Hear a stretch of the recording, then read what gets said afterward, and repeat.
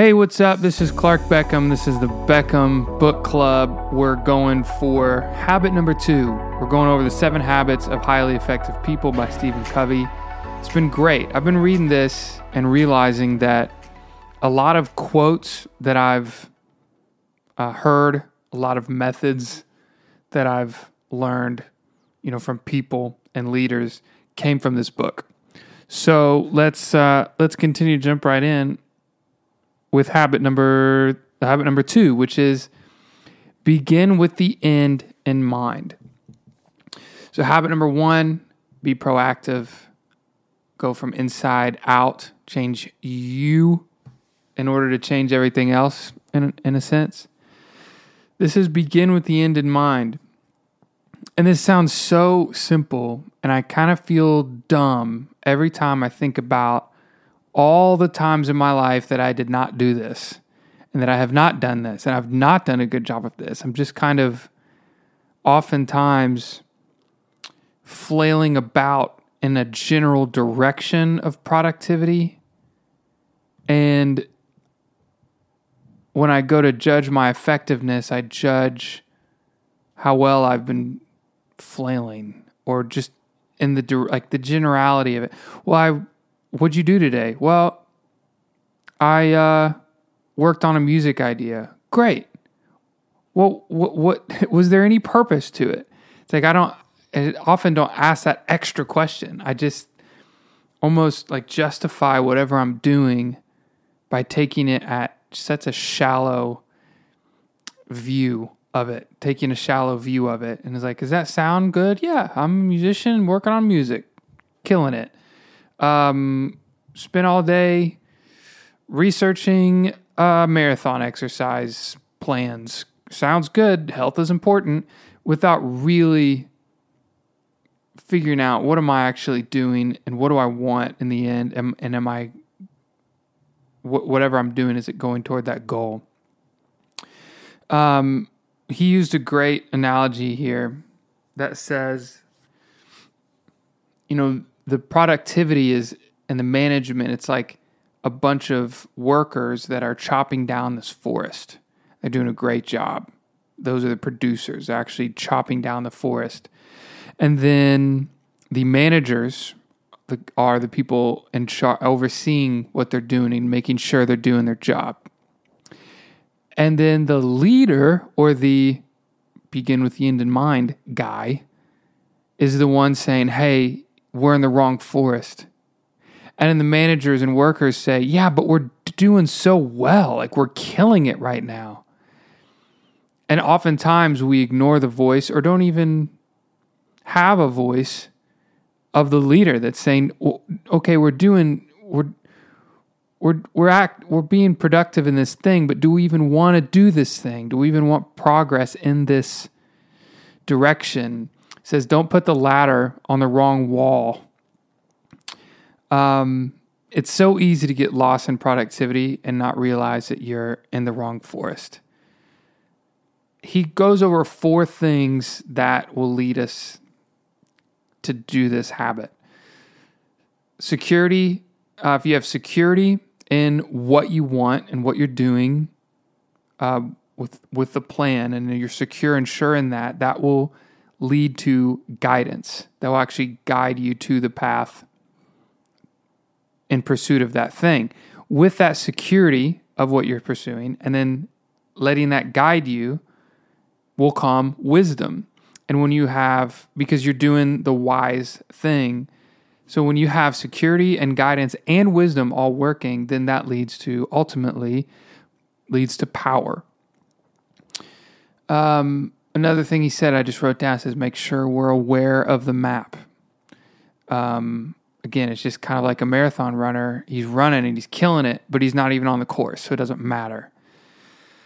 Then he talks about different things to be centered in, which kind of goes to the security. What are you secure in? You're secure in what you're centered about, what you're focused on, where you're going, what direction you want to go in your life. And he talks about being friend or enemy centered, being marriage centered, being church centered, being child-centered or family-centered or work-centered, money-centered, and self-centered, of course.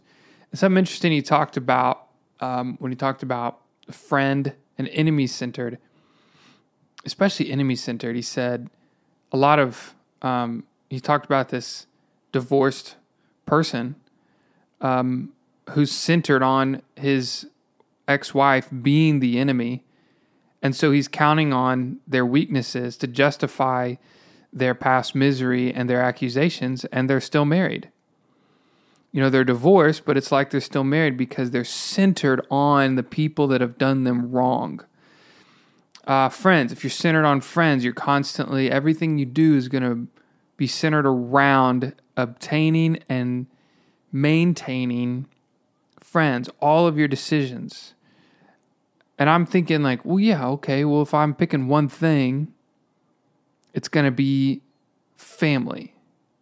But if you're centered on family, there's an insecurity there. When your center is on a person or on a thing that you don't have control over, there's insecurity because that family could go away. That family is not invincible. He says, what you need to be centered on is you need to be principle centered, because principles don't die. Principles don't betray you. Principles are time tested, and they're true, and they're, for the most part, objective. One other thing he said about being centered on the wrong thing, he said some people are church centered, and church is a means to an end. It's not the end itself. I thought that was good. So many people put church as the end itself. The self-centered. I wrote self-centered, compensating for security through labeling and self-justifying. Nothing's your fault. If everything's centered on yourself, it's everyone else's fault. It's everything else's fault. That's bad news. So what are the principles to center yourself on?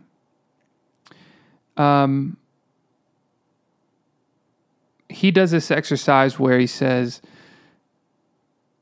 close your eyes, pretend you're at a funeral.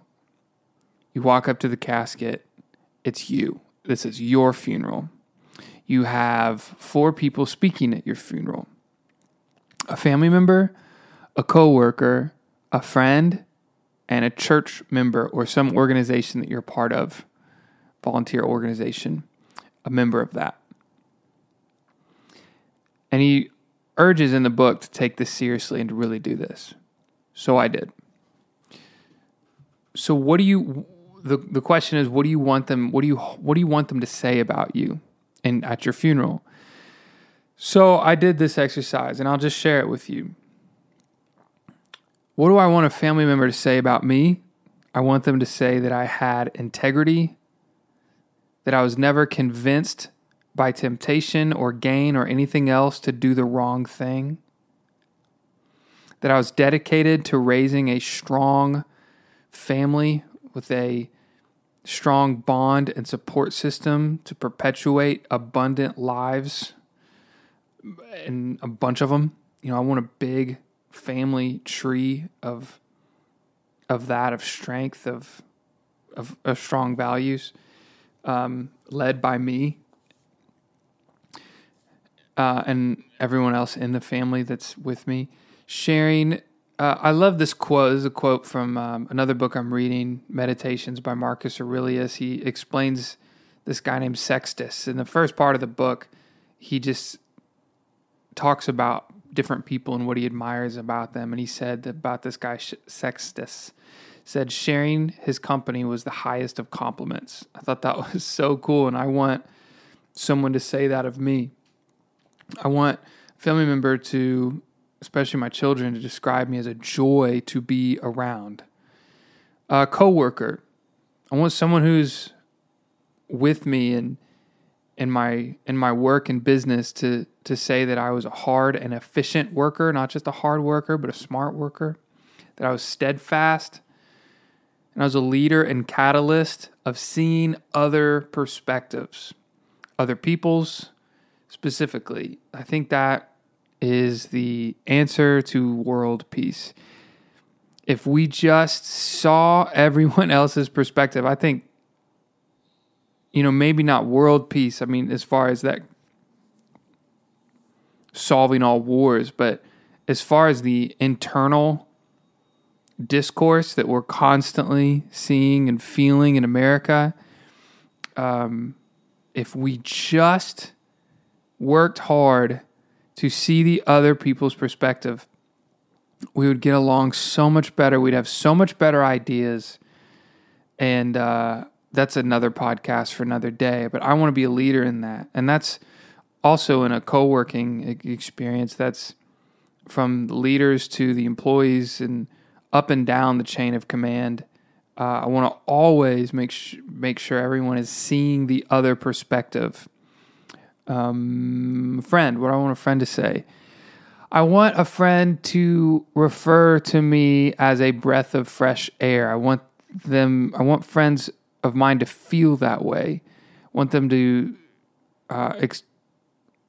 tell the crowd at my funeral that I was wise and fun and constant in times of trouble. A church member. I want a church member to say, especially a pastor, to say that I was dedicated to the kingdom of God and that I was in service to the church above all else. Not in service, not looking for what the church can do to me, can do for me, but what I can do for the church. And if this is a pet peeve of mine, man, there's so many people who are there to serve the church, and if they feel like their talent isn't being used in the church, then they get a little upset.